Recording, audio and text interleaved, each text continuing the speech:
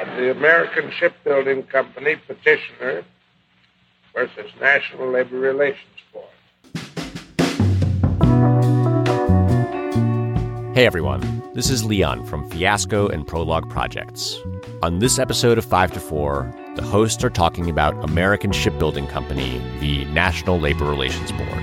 At issue in this 1965 case was whether management's decision to temporarily shut down operations and lay off employees in order to pressure the union infringed on the union's federally protected right to strike. The union argued that the maneuver was illegal under the National Labor Relations Act. Well, I think one of the basic purposes of the Act was to equalize the bargaining power of employees and employers. And one of the basic ways in which Congress sought to do that was to safeguard the right to strike. And now what I'd like to show is the very serious consequences that a bargaining lockout has on the right of employees to strike. The court responded with a decision that marked the beginning of a steady erosion of union protections in the U.S. This is 5 to 4, a podcast about how much the Supreme Court sucks. Welcome to 5 to 4, where we dissect and analyze the Supreme Court cases that are destroying our rights like a middle-aged man in Oakley's destroying a pride display at Target. Peter, I'm here with Rhiannon. Hey, the accessories, they got to be tactical because I'm rolling up in the Target and I'm taking down some baby's T-shirts. That's right. Got to stay frosty. Watch your six. Tactical entry into Target before I knock over a rainbow-colored piece of cardboard. Yeah, and yell at a 17-year-old employee. Mm-hmm. You have to have the right gear. Absolutely.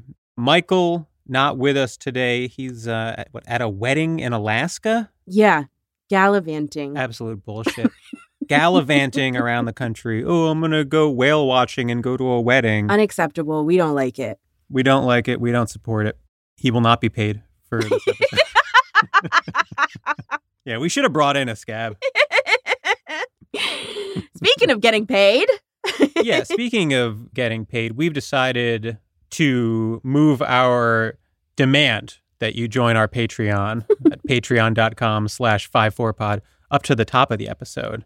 We used to put it in the bottom, which we thought made us seem a little less grubby, but who cares? No, I think we just want to let people know that you can find us in different places. Yeah. If you're not subscribed to the Patreon, then just know that there are other episodes that you're not hearing.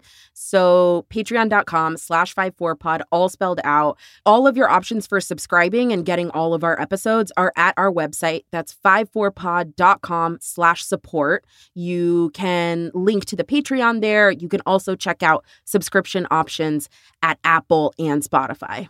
Yeah. We got some good shit coming up. Episode on the legal landscape of trans rights about to drop in a couple of days. Yeah, with Aaron Reed. Yeah, good shit. All right. Today's case, American Shipbuilding v. National Labor Relations Board. This is a case from 1965 about unions and specifically about what employers are allowed to do to break or preempt strikes. Yeah. American Shipbuilding Company was engaged in negotiations for a new contract with its unions, and they were at an impasse. And so they used a time-honored strike-thwarting tactic, the lockout. They temporarily shut down operations and laid off employees in some of their locations.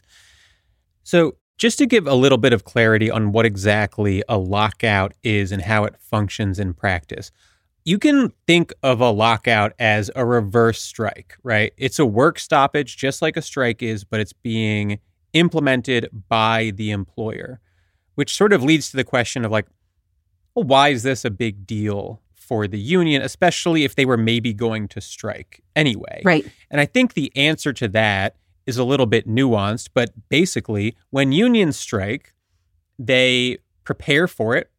Part of that preparation means timing the strike for when it would be advantageous for the union and, a little bit harder on the employer. And another part of it is that they prepare their workers. Workers will decide whether they want to strike, and that means whether they can financially withstand a strike, right? Right. A strike for most workers is going to mean that you are not getting paid, and that means that it's a serious decision for any given worker. And what lockouts allow employers to do is play that to their advantage. They get to take the choice away from employees. They get to take the choice away from the union and lock them out when the union and the workers are unprepared, right? And so that's sort of the difference. It's, at the end of the day, very similar in broad strokes, but the function of it is an attack on the union, just like the function of the strike is an economic attack on the employer. That's right. And, the reason that lockouts are so controversial, even though they are essentially similar to a strike at the end of the day, is because there's this power imbalance between workers and management. Every day of lost wages is super meaningful to a worker who is literally putting food on the table, right? That is almost never the case when we're talking about management who's just missing out on profit. So what a lockout is doing is taking the imbalance of power between management and labor and weaponizing it against the workers. There is no dispute that the only reason they did this was as a bargaining tactic to apply pressure to the union. And so the unions brought an action under the National Labor Relations Act, claiming that this was an unfair labor practice. Right. But the Supreme Court, in a unanimous decision, says that it's not. Oh, super, super fun stuff. Definitely, we should say this is the 1960s, mid-1960s, and just a really good kind of bench post, like marker of the Supreme Court starting a series, a pattern of anti-labor decisions. So we're doing this case because it is an integral part of the Supreme Court's lengthy effort to return power to employers, to take power away from unions and deliver it to management, which has undoubtedly been a massive contributor to the decline of unions in this country. You have this moment in our country after industrialization where labor and management are consistently at odds, and management is taking advantage of the power imbalance, right? The sort of relative power that they have over workers. The NLRA and similar labor laws get passed in order to correct that imbalance, to deliver some power to workers who did not have a lot of power before and who were therefore working for low wages in terrible conditions. This case is one of the most important in a string of Supreme Court cases spanning a half century or more that sort of seek to return power to employers. And I think that it's crucial to understand, given the decline of union power in this country, just how great a role the Supreme Court played. So there's a lot of background here. I think we really should talk about the NLRA, the National Labor Relations Act, how that was passed, what it protects, right? So that means we're starting kind of early 1900s. The NLRA is the federal law that protects private sector employees' rights to organize into unions, engage in collective bargaining, and basically take collective action, including going on strike. So we're going to talk a little bit later in the episode about the labor practices and kind of the state of labor relations that necessitated the passage of the NLRA.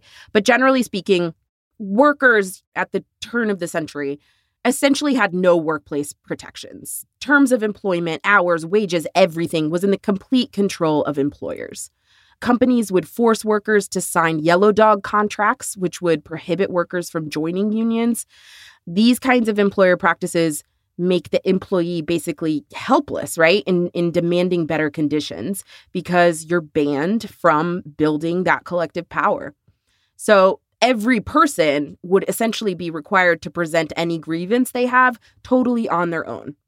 But particularly after the Great Depression, there was a growing understanding in the country that setup, single employee versus company versus management, that setup was unfair.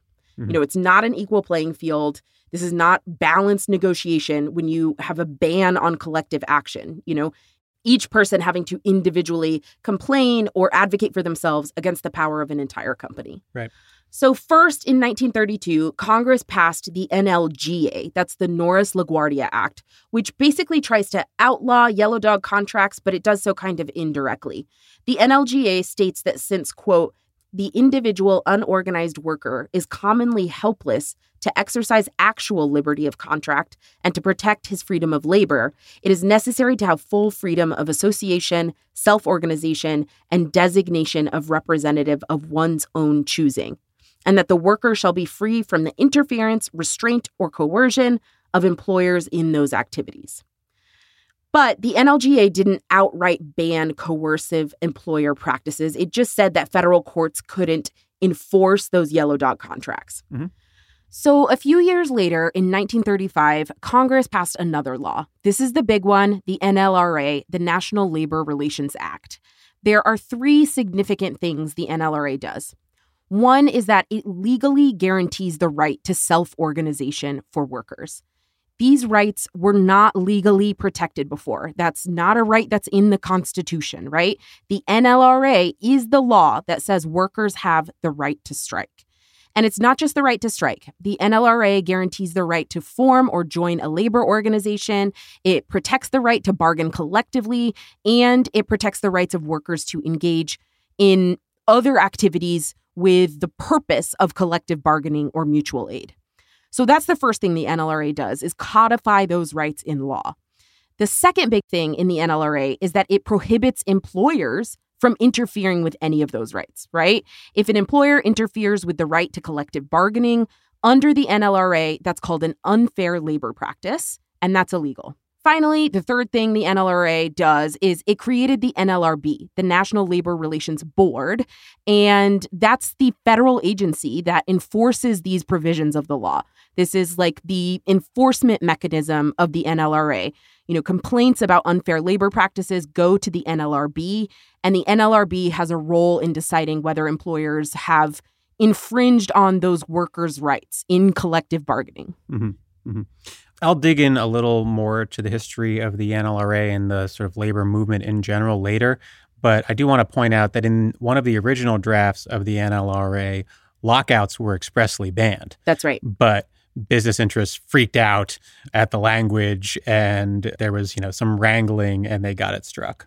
Yeah, that's right. So moving to this case, the question is whether the following actions that I'm about to describe amount to an unfair labor practice under the NLRA, right? That's what the court is deciding. So, American Shipbuilding Company operated 4 shipyards on the Great Lakes, where the company primarily did ship repair. So American Shipbuilding had engaged in collective bargaining with unions before. In fact, 8 unions bargained with the company from 1952 until this case.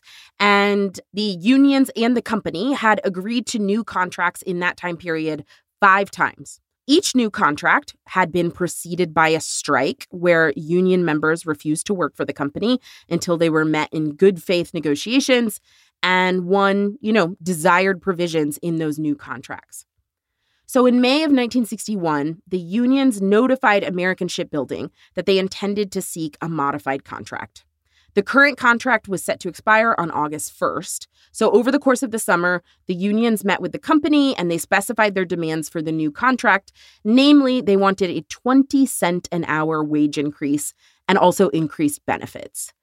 The company repeatedly said it could not compensate workers any more than it already was. In July, the unions proposed extending their current contract by 6 months while they continued negotiations. But the company, American Shipbuilding, rejected the extension proposal because they said that would mean the contract would then expire during the peak business season in the winter. Right. So just to sort of drill down on what the company is doing here, they're afraid that the contract is going to expire at a time when the union is going to have a lot of leverage. Exactly. Because it's peak business season, which means that the company is going to really need the workers to get back to work, which gives them a ton of leverage if they choose to strike. So what the company is doing is trying to preempt that situation by just locking them out now and forcing them into negotiations by essentially trying to starve them out, which is what fucking lockouts are. Exactly. So the August 1st deadline on the current contract is coming up, and the company is not budging. There's no new contract under which workers will work after August 1st. On July 31st, the night before the contract is set to expire, the union kind of makes a last-ditch effort. They again make their proposal for a wage increase and better benefits. And again, they propose that the current contract be extended. This time, they said it could be extended indefinitely, doesn't need to be 6 months and end in the middle of the busy season. That's fine. As long as when they did reach an agreement for the new contract, the terms of the new contract would be made retroactive to August 1st. Want to say also that the current contract that they were working under that was set to expire on August 1st, but that they were offering to extend, that contract had a no strike clause. And the union is offering to extend that contract indefinitely, right? Mm-hmm. They're saying, we won't strike. We want to keep working. We want to keep negotiating. And once we have new terms in the contract, like that wage increase, then we just want that to count retroactively to when this contract would have expired had we not offered to extend it. Mm-hmm. That extension proposal on the eve of the expiration was rejected by the company. They made a counteroffer, which the unions then rejected. And so no agreement was reached about a new contract, and the old contract just expired. So American Shipbuilding starts to worry, they say, about a strike, especially with the upcoming busy season in the wintertime. And so to pressure the workers to reach an agreement and to avoid a strike, they decide to lay everyone off. Mm-hmm. In labor negotiations and labor law, this is called a lockout, right? Employees are laid off. They're basically fired. They are locked out of their jobs in order to pressure them to reach an agreement and get back to work under the conditions and proposals that the employer makes. So on August 11th, employees of American Shipbuilding received a notice from the company that said, quote, because of the labor dispute, which has been unresolved since August 1st, you are laid off until further notice. All but 2 employees were laid off immediately at 2 of the shipyards, and another of the shipyard's employees were laid off kind of gradually as different projects got completed. The whole time, the company is saying they're afraid the workers are going to strike while they're negotiating, so that's the reason they're locking them out. The unions kept on negotiating with the company over the course of the lockout, and in late October, a new 2-year contract was agreed upon, and workers went back to work the next day. So the unions file a complaint with the NLRB, and the board agrees with them that the only reason the company locked out workers was to bring economic pressure in order to come to a quicker settlement on the contract with terms that would be favorable, of course, to the company, right? The NLRB said in its decision that, quote, an employer may not, during bargaining negotiations, threaten to lock out or lock out employees in aid of its bargaining position. Such conduct infringes upon the collective bargaining rights of employees in violation of the NLRA and amounts to discrimination within the meaning of the NLRA. So American Shipbuilding appeals this decision by the NLRB through the federal court system up to the Supreme Court.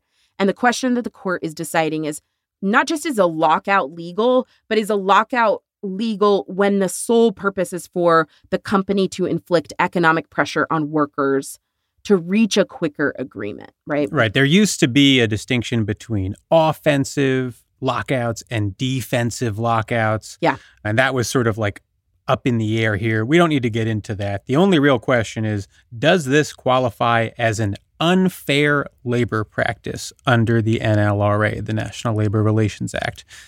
And again, like Rhee's saying, everyone in this case agrees that the only reason the company locked the union out is as a weapon in negotiations, right? To thwart a strike. Totally. So the question is whether that's legal, because obviously there are valid reasons to shut down a plant, to conduct layoffs. If you want to do those things for purely business reasons, that's of course perfectly legal. If you want to shut down operations temporarily or otherwise for most business reasons, that's going to be perfectly legal. Right. The only question is whether you can do it as a weapon in negotiations in collective bargaining, right, or whether that is an unfair labor practice. So what is the definition of an unfair labor practice? Well, it includes a bunch of things, but for our purposes, it's anything that interferes with or restrains the ability of the union members to exercise their right to strike or their right to collectively bargain generally. So let's boil this case down to what I think is its simplest question. Does this interfere with the right of the workers to strike? Right. And we should say maybe, this isn't a decision under the Constitution, right? These are not constitutional rights, but you can think about them kind of similarly, right? You have the right to freedom of speech in this country, right? And so is a certain government restriction on speech, does that violate your right to freedom of speech, right? It's the same thing. The NLRA, this piece of legislation from the 1930s, created essentially in the law and protected workers' right to strike. So it's a similar legal question, right? Did American Shipbuilding commit an unfair labor practice that infringed on these workers' right to strike? Right. So the court's response to the question is a little bit weird. They say that lockouts don't interfere with the right to strike. The right to strike is just the right to stop working. But that doesn't mean the employer can't stop the work as well, right? They expand on this by saying that this is just management using the tools available to them in negotiations. Yeah. Economic pressure by both sides is part of collective bargaining. It's part of the negotiation process in the court's view. And that's an idea that traces back to the turn of the last century. Courts used to hold that lockouts were the equivalent of strikes, right? Unions can halt work by striking. Employers can halt work by locking the union out. So it's sort of like two sides of the same coin. Right. And that basic idea is something you can trace back to the turn of the last century. Courts used to hold that lockouts were sort of the equivalent of strikes. Unions can halt work by striking. Employers can halt work by locking the union out. Yeah. Two sides of the same coin, right?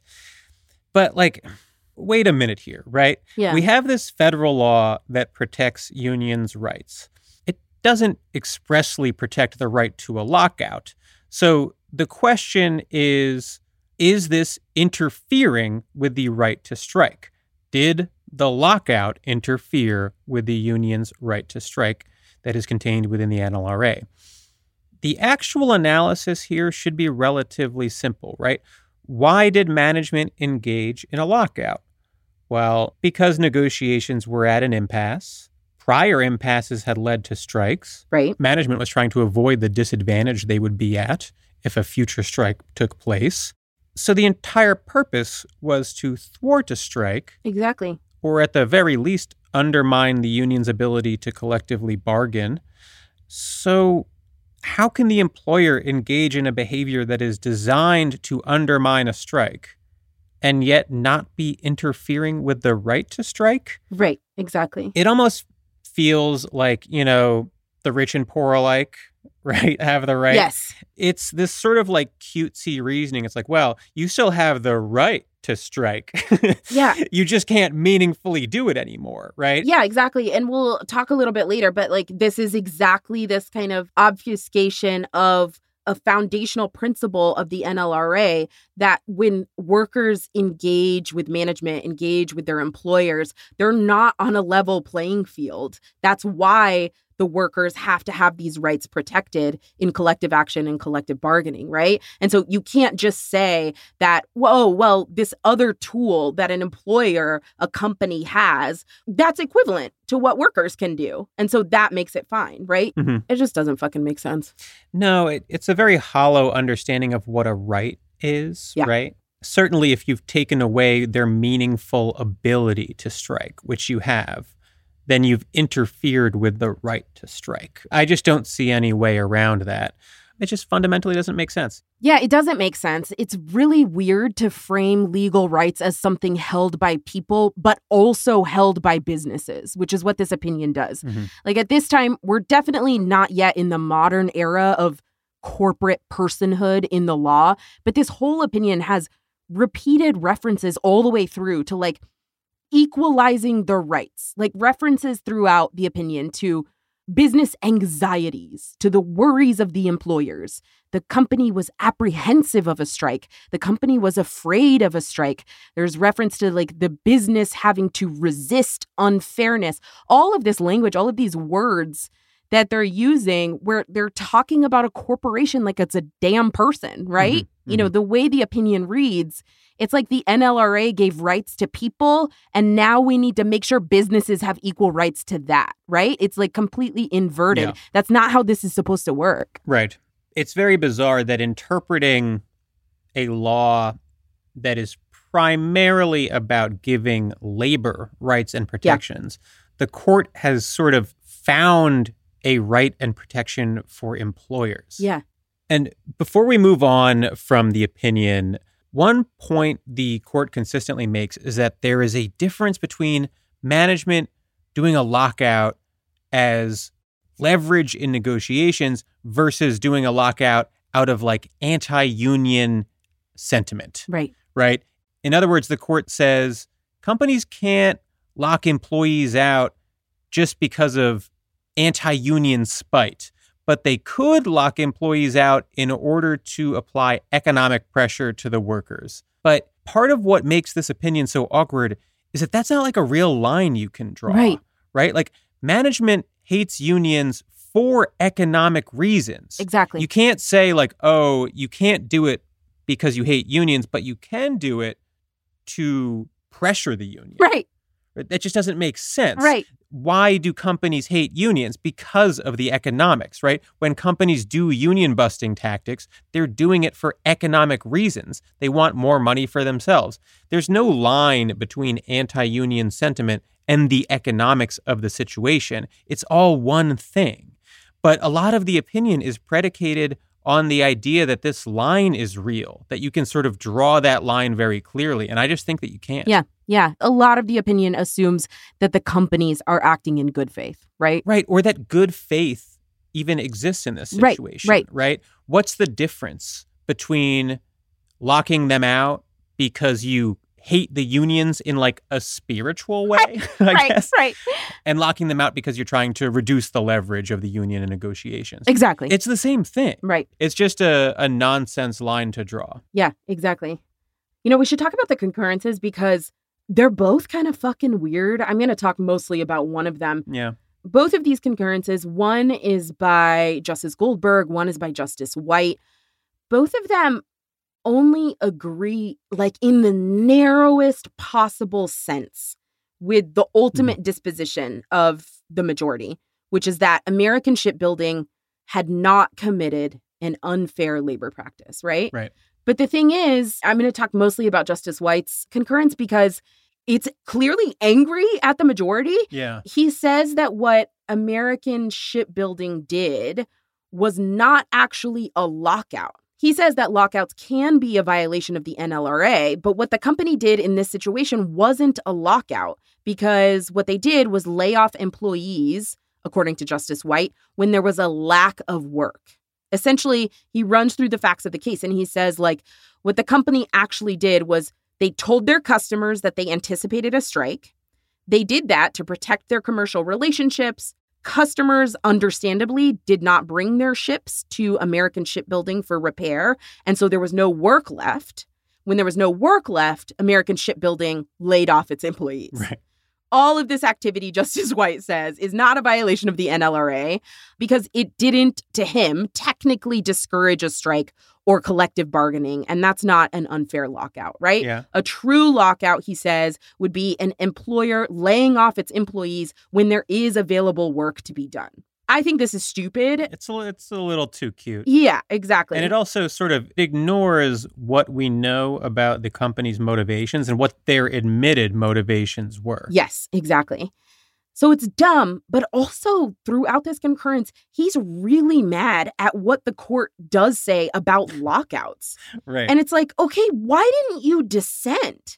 He says, like, about the court's interpretation of the NLRA in this decision, he says, quote, if the court means what it says today, an employer may not only lock out after impasse, but also replace his locked out employees with temporary help or perhaps permanent replacements, and also lock out long before an impasse is reached. Mm-hmm. And like, what is this if the court means what it says today? Of course they fucking mean what they say. What are you talking about, right? Like, if this is the result of the holding, it's what you're saying. Like, the result of the holding is that an employer can lock out after impasse, which seems like an unfair labor practice. And then they would also be able to replace their locked out employees with temporary help or permanent replacements. And they would also be able to lock out long before an impasse is even reached.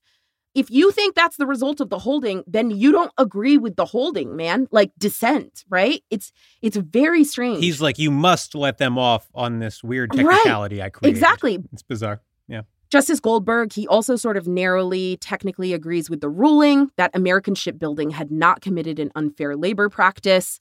And he just kind of goes through the facts and talks about how he thinks this is purely a business decision, right? That the lockout, call it a lockout, call it whatever you want, it's completely crystal clear, above board, nowhere near an unfair labor practice. Right.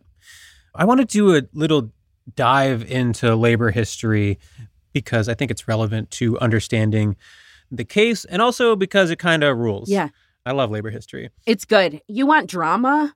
You want unrest? Go to American labor history for sure. Absolutely. So some of the most prominent labor disputes of all time involved lockouts. And I think understanding the role they played in suppressing labor throughout the years will put this case into focus a little bit. Yeah. The most famous lockout in American history, probably the Homestead Steel dispute in 1892.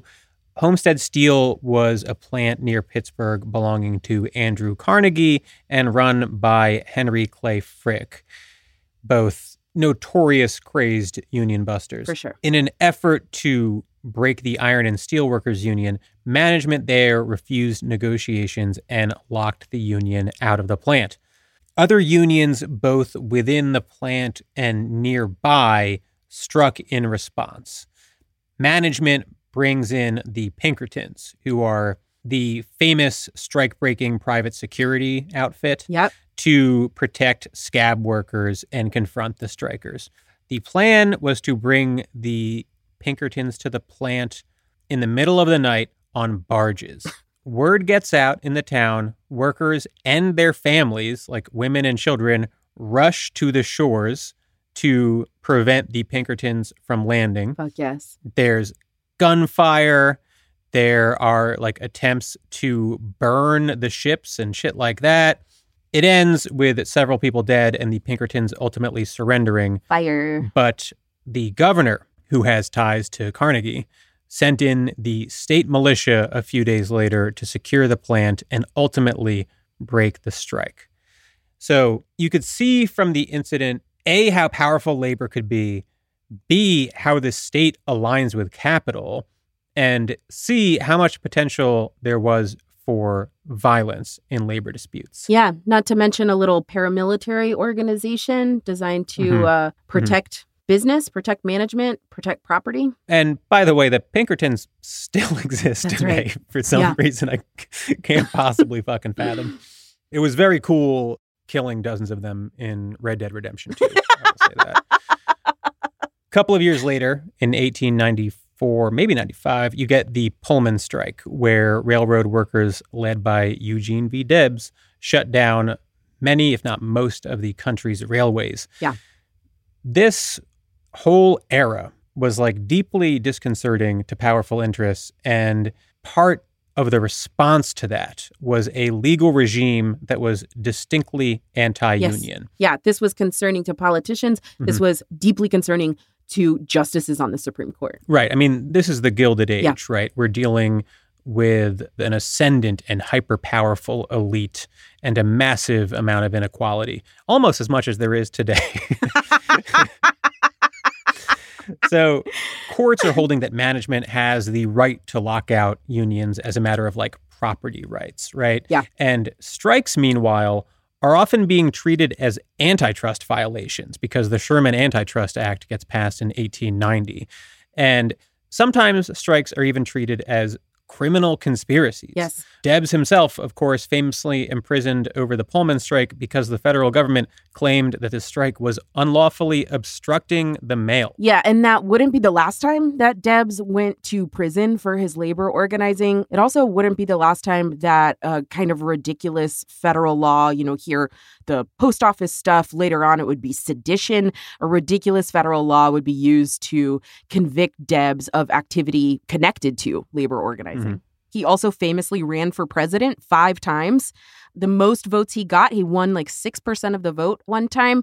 The last time he ran for president, he did that in 1920. He was actually in prison at that time. He still got something like 1 million votes. Yeah. And Donald Trump's about to do the same thing and get 80 million.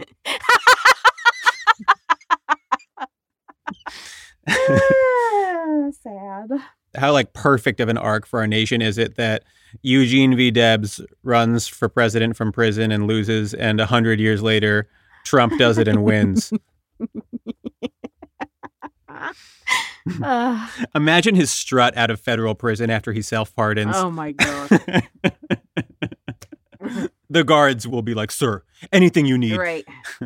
Sir, we got the muscle relaxant discontinued in 1988. Here for you. Unreal. So the Supreme Court is also in the mix at this time, right? The Lochner era sees them not just prioritizing corporate rights, but enshrining them in the Constitution. In 1917, there's a case called Hitchman-Cole where the court upholds yellow dog contracts, the contracts re-mentioned earlier, where you have to agree that you won't join a union if you want a job. Right. And yeah, it's only when the Great Depression hits that the tide of public opinion shifts because, naturally at a time when people are out of work, you see a lot more sympathy for labor. And so you get the Norris LaGuardia Act, and then a few years later, you get the NLRA. By the time this case comes around, 30 years after that, maybe the political and social context that brought us here had faded so much that the court sort of loses the plot, right? Yeah. The entire purpose of the labor acts of the 1930s was to accrue power to labor. The NLRA protects the right to strike because labor is at an inherent disadvantage because workers need their wages to survive, right? Yep. So the court's reasoning that the company's right to lock workers out doesn't interfere with the workers' right to strike isn't just specious. It completely undermines the purpose and function of these laws by manufacturing an equivalence between management and worker power when the whole function of the laws was to correct a pre-existing imbalance. Exactly. Right? Exactly. To the extent that there is a balance, it's because of the NLRA and the way the NLRA works, right? So chipping away at the protections, the provisions of the NLRA doesn't do anything to support that balance that they're saying is there. Right. And I just want to talk about in the years after this. I said at the beginning of the episode, this case, American Shipbuilding versus NLRB, is sort of this initial stance, right? Like this line drawn in the sand by the Supreme Court that all of a sudden they're starting to look skeptically at these cases, at union activity and union complaints and allegations of unfair labor practices that are brought under the NLRA. So the Supreme Court continues the legacy from this case just a few years later in a case called H.K. Porter v. NLRB. That case held that the NLRB could no longer force companies to make specific contract provisions during negotiations. Mm-hmm. So, for example, the NLRB could no longer say, yeah, this labor practice, this negotiation tactic is unfair. We're going to make you offer health insurance, right? They couldn't do that anymore. Right. And to put that in perspective, the point of that wasn't just to force companies to agree with what the union wanted. The point of it was that the NLRB would sometimes determine that the employer was not engaging in good faith. That's right. And it would make a judgment about that and push the contract forward in order to avoid companies and unions at times from sort of manufacturing an impasse. Yeah, that's exactly right. And so since H.K. Porter, it means that if there's a stalemate in negotiations, the NLRB can only say okay, go back to the negotiating table, right? It makes the NLRB a sort of witness to the negotiation process, but they're no longer involved in sort of pushing the negotiations forward, bringing the Supreme Court jurisprudence forward to the Roberts Court in Epic Systems v. Lewis. That's a 2017 case. We've done an episode on it. The Roberts Court held that employers can force workers to use individual arbitration to settle their disputes. So there's no right to collective arbitration, no class action lawsuits, if that's what the arbitration agreement in the employment contract says. Again, the whole heart of the NLRA is protecting collective action, right? Mm-hmm. And then in this term, and we will for sure do an episode on this case that just dropped like a week, not even 2 weeks ago. It's a case called Glacier Northwest versus Teamsters. The court ruled 8-1 that a company could sue a union for the economic damages the company incurred when the union went on strike. The sole dissenter in that case is Justice Ketanji Brown Jackson. She said, quote, "The right to strike is fundamental to American labor law. Workers are not indentured servants bound to continue laboring until any planned work stoppage would be as painless as possible for their master." So again, solely dissenting on her own here, but a recognition in that dissent that without the power to strike and not be punished for striking, right? There is not equal power. Workers are just effectively indentured servants. Mm-hmm. And I want to remind everyone, when we did our KBJ episode back in the day, we addressed the critiques coming from some casual dipshits, mostly on like social media, that she was going to be bad on labor issues. That's right. Oh, shit, I forgot that. And we are never wrong. That's right. Never wrong. Learn, recognize. Just learn to respect us. That's right. Sit down and listen. Okay? Come fucking correct when you listen to 5-4. Okay? We're right. We're not wrong. Committed to memory. That's right. I want to expand on like the court's role in labor decline, because I think if you're a listener, you're probably vaguely familiar at the very least with the fact of the decline of American labor power over the last 60, 70 years. American shipbuilding, this is in 1965, so you might be clocking it as like right before union membership starts to plummet. I think at the time of this case, we're looking at about a third of the workforce in a union. Contracts are being struck more frequently. There are more consistent union elections, et cetera, et cetera, et cetera. Right now, union membership hovers around 10%, maybe a little lower even. There are a ton of reasons for this decline. Probably the foremost is the passage in 1947 of the Taft-Hartley Act, which was designed from bottom to top to limit union power. There were like a wave of post-World War II strikes, and a Republican Congress wants to limit union activity. They get it past Truman's veto, and the law made an assortment of union activity illegal, including certain types of strikes. That's why like wildcat strikes, for example, are not legal, and paved the way for right-to-work laws. Fun bit of trivia, also forced union leaders to sign affidavits saying that they weren't communists. Fun. So great piece of legislation. Yeah. And then also contributing to the decline of labor, I think you also have the sort of like rhetorical power of the Cold War, right? Where management was able to associate American labor with like Soviet communism in a way and dissuade people from joining unions or and sort of negatively impact the public perception of unions generally. Right. Or saying that being a member of a union is a characteristic of you being a communist, right? Right. But the Supreme Court's role in all of this really cannot be overstated. And it predates this case and it goes into the present day. In 1938, you have NLRB v. Mackey Radio, where the court allows for employers to hire scabs during strikes.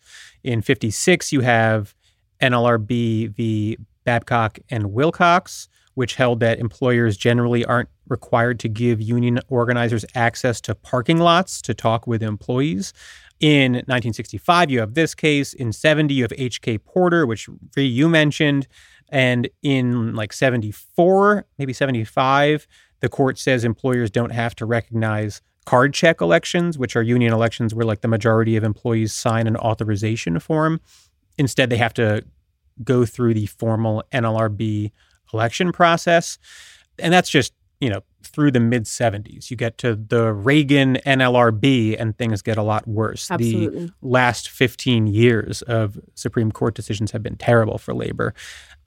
So I think it's safe to say that like the story of the decline of American labor, it's multifaceted. There are a ton of factors, but you cannot tell that story without the Supreme Court. Absolutely. And, we've sort of touched on this, but the Supreme Court functionally oversees the NLRB, yes. Right? The NLRB has a panel of folks who make decisions about what the NLRA means, but federal courts have oversight. So if someone wants to challenge it, they can run it into the federal courts and run it up to the Supreme Court, which means it doesn't really matter who's at the NLRB at any given time. Sam Alito is going to be deciding what the interpretation of the NLRA is. Yeah, and note the skepticism, the lack of deference to this agency, right? That's like been over the course of decades. Like we can say now that the modern court is certainly sort of against the administrative state, right? Doesn't want other agencies to have the deference and discretion to make decisions on their own areas of expertise, on their own mandates to them given by Congress, right? We can say that certainly is a sort of conservative value in the law now, certainly of the Roberts Court, but we're talking pure American history, right? From the very fucking beginning of the Supreme Court striking down decisions of the NLRB over and over and over again, no matter who is on the court, right? Yep. And one point I wanted to make, just thinking kind of like social movements, taking a step back from this case and maybe taking just one small step back from the labor movement in general. This case kind of represents a tool the Supreme Court is able to utilize in breaking social movements. You could maybe characterize it as like death by 1,000 cuts. But what I'm thinking about is the result of cases like this, which only further kind of silo our different causes, right? So, at a time in the 1960s here, when the civil rights movement is certainly fully underway, when this case comes out, we're a few years from Dr. King explicitly making connections between the racial justice movement and the labor justice movement, making connections between the racial justice movement and the fight against American imperialism around the world, right? Cases like this cut away at the strength and power of collective action across movements, right? They're going to do it this way by interpreting the NLRA on labor movement cases. They're going to do it by interpreting the Voting Rights Act the way that they do on racial justice cases. They're going to do it all sorts of ways by interpreting the power of the EPA in the environmental justice movement, right? But the Supreme Court, in the way that it operates, in the way that it piece by piece cuts away at the power of the collective, the power of a movement, right? Separates all of us, creates obstacles and separations and rifts in our communities, in our movements. And ultimately, we're talking about disempowered people, right? We're talking about a disempowered collective, and the Supreme Court being the most powerful political institution we have. Yeah. And I want to point out, without taking blame away from the capitalists and management, it's very clear that part of the failure of the labor movement of the early 1900s was its failure to include Black labor in its vision. Yes. Right? Unions at the turn of the last century were largely racist organizations. Sure. They were designed for white men. That's not true of every single one in every single instance, but broadly speaking, that allowed management, allowed capitalists to pit Black and white laborers against each other, to use Black laborers who were desperate for work as strikebreakers. Right. At a time in American history where it wasn't easy for them to get work. Yeah, unions kind of explicitly at this time anti-Black, also anti-immigrant. So divisions between quote unquote, who was white back then, and immigrant populations, even from Europe, right? Those divisions are sort of emphasized, get deeper from the American labor movement. You mentioned MLK talking about solidarity across the labor movement. W.E.B. Du Bois wrote about this. The Black Man in the Unions, he wrote in, I want to say 1917, 1918. I think you can look at the failure of the labor movement of that era to overcome its obstacles partially as a failure of solidarity, right? A failure to understand the common struggle and unite together for a common cause. Yeah. And, we're in the new Gilded Age as we speak, right? A time of distinct inequality, just like we were back then. And it's also a time when we are seeing light, but still renewed, especially among young people, interest in collective bargaining, right? Yeah. We have the writer's strike. We're seeing strikes at the airlines. Over the last couple of years, we've seen Starbucks organized across the country. Yeah. Amazon organizing has picked up massive steam over the last few years. Media workers generally have been organizing aggressively. Yeah. And it's crucial, especially at a time where we have conservative interests trying to define politics as us versus them, right? Othering LGBT people, othering people of color, othering women. It's an era that will be, at the end of the day, one way or the other, defined by our solidarity with one another, defined by our ability to sort of reach across these like artificial divides and stand together and organize and move together for our own collective well-being. There were failures 100 years ago, but we are in a different country now, and I'm relatively optimistic that things will be better this time around. Yeah. We talked about Debs. Eugene Debs himself made progress on this personally over the course of his life. He started making these connections and calling for solidarity among white and Black workers as he ascended as a leader in the labor movement. In 1904, he wrote in the International Socialist Review, quote, "Foolish and vain indeed is the working man who makes the color of his skin the stepping stone to his imaginary superiority." He also says later in that same article, quote, "The man who seeks to arouse prejudice among working men is not their friend. He who advises the white wage worker to look down upon the Black wage worker is the enemy of both." Side note, just want to say that the biography of Eugene Debs by Ray Ginger, it's called The Bending Cross. It's really, really good. It's excellent. I highly recommend people read it. But yeah, the American labor movement at large at this time fails to realize and act on that foundational truth, that across all of these groups and communities and movements for liberation, that's where the solidarity is. That's where the people power is that the labor movement is talking about, right? And so the police hack away at this and divide us. The capitalist business owners divide us. The Supreme Court hacks away at this and divides us. But I think the point is now we know better. The Supreme Court can continue to hack away at the legal vestiges of labor protections in this country. But we know better, and we know that the power is actually in the collective, across all of our differences, across all of our communities. The labor movement truly is the movement that unites all of us. Preach. So as we wrap up, we know actually of some media friends, unions who have taken some heavy hits just today in media news. Shout out to the Parcast and Gimlet unions. Yeah, WGA. Shout out to WGA and Gannett, who are doing direct action as we speak. Stay strong, everybody. Keep fighting. Thank you so much for the work that you do. Next week, a premium episode about trans rights. We talked to our friend Aaron Reed about the laws being brought to attack trans people across the country and the legal challenges to those laws. Very cool conversation. So if you're not subscribed, visit 54pod.com/support. Follow us on Twitter at 54pod and across all social media at 54pod. We've locked down the @54pod handle across every major social media platform that I'm aware of. Yeah, follow us on Instagram. And then definitely I want to remind people, check out our website, 54pod.com, all spelled out, just like all across the rest of the handles. At our website, we have transcripts of all of our episodes, the whole back catalog.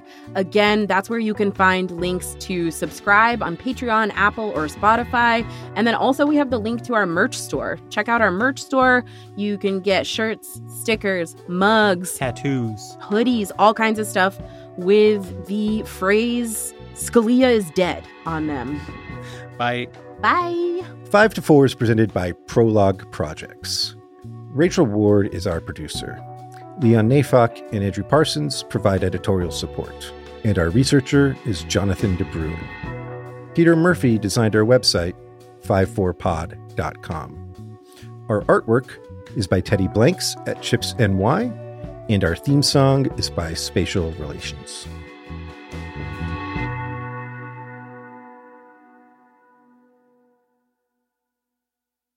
Our producer is asking if we have secured the 5-4 handle on OnlyFans.